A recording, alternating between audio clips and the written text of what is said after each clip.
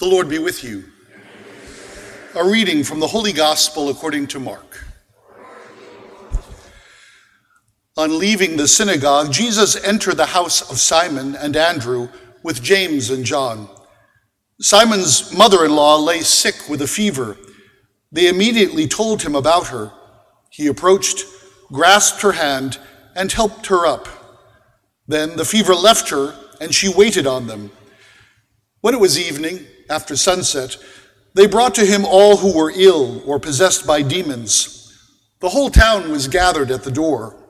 He cured many who were sick with various diseases, and he drove out many demons, not permitting them to speak because they knew him.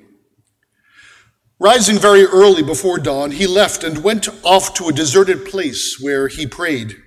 Simon and those who were with him pursued him, and on finding him said, "Everyone is looking for you." He told them, "Let us go on to the nearby villages, that I may preach there also. For this purpose have I come."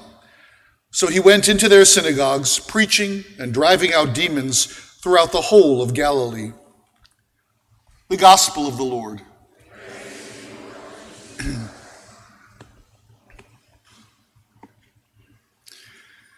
So we have a young man, Samuel, and a somewhat older woman, Peter's mother-in-law. What unites them in these readings? The responsorial psalm, "Here am I, Lord, I come to do your will." Samuel says, "Speak, Lord, your servant is listening." I don't know about you, but sometimes I fail to do that. Instead I say, "Listen, Lord, your servant is speaking." I tell God all my plans, my hopes, my dreams, my worries. I don't give God a chance to butt in and say what he thinks about all of this. I'm too busy talking to listen. I have my own agenda. I'm not as interested in what God's agenda is. Peter's mother-in-law also wants to serve God. Sometimes we look at this gospel through a 21st century perspective, and we fail to notice what's going on here. This woman is living with her son-in-law, which means her husband is dead. If she had sons, she'd be living with them.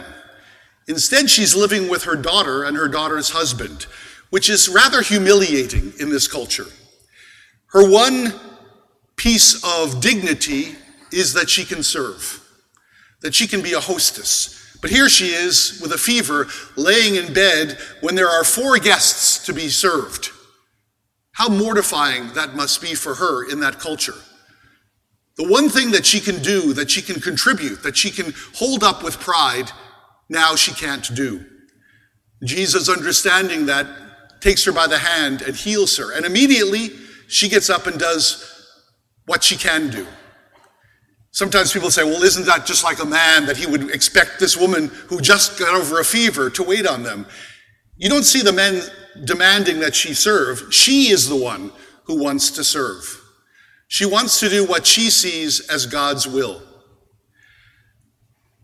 How often do we fall into the trap of telling God what we want and failing to ask what God wants?